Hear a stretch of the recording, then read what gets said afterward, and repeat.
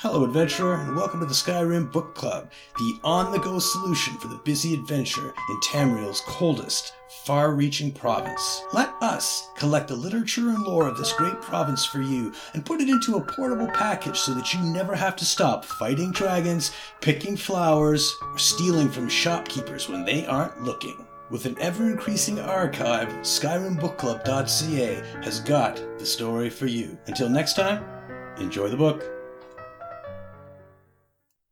The Mooncats and Their Dance, attributed to Clan Mother Anisi.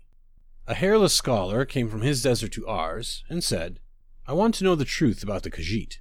And the Clan Mother said, "Only one? You are not very curious, hairless scholar." The hairless scholar peered at the Clan Mother through little windows on his nose and said, "I want to know about your different breeds. Is it true that what phase of the moons you are born under determines your physical morphology?"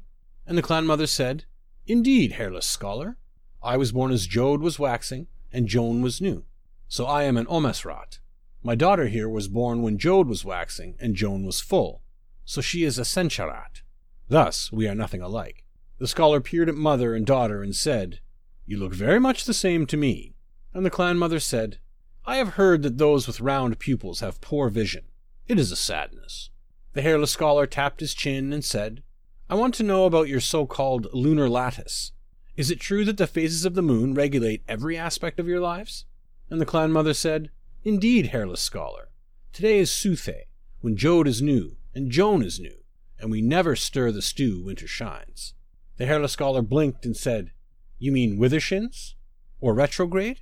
But that is exactly the way you are stirring your soup." And the Clan Mother said, "But only from above.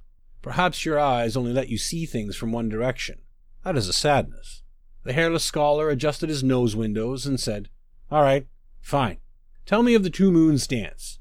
Is it true you Khajiit dance at the midnight hour to the light of the moons?" And the Clan Mother said, "Indeed not. We dance the two moons dance in every hour. It is our delight." The hairless scholar said, "You are not dancing. You're sitting by a fire. Tell me when you're going to dance, so I can join you." And the Clan Mother said, "My daughter and I dance to the moons at this moment. But you cannot join us, for you do not have a tail. It is a sadness." The hairless scholar gnawed his knuckle and said, "Very well then. I hear that you have curious beliefs about the moons. Tell me of them." And the Clan Mother said, "As you wish. When Lorkhaj made a place for Nirni's children, the darkness in his heart made it also a prison.